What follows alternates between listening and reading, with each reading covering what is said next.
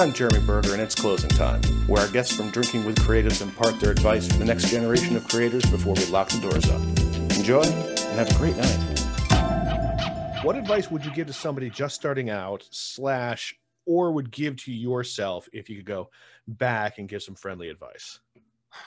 I know everyone says this, Jeremy, but it's like, do it. Like, just do it. Put the pen to paper, throw the paint on the canvas, like make the video, record the song. It doesn't matter. The first time you do anything is going to be terrible. And even if you've been doing it your whole life, the first time you do a new thing may be terrible.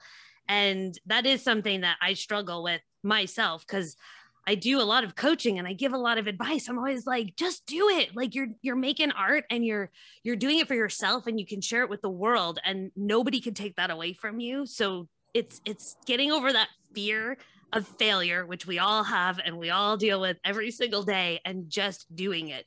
And so if I could tell little Liz that, I would. If I could tell the world that, I would. Like, just do it, because why not? Who's going to tell you you're wrong, and who cares if they do? For this episode and more, please head to drinkingwithcreatives.com, and please support us there on our Patreon. Also, don't forget to subscribe on your preferred platform. My name is Jeremy Berger. I hope you're well. We'll see you next time.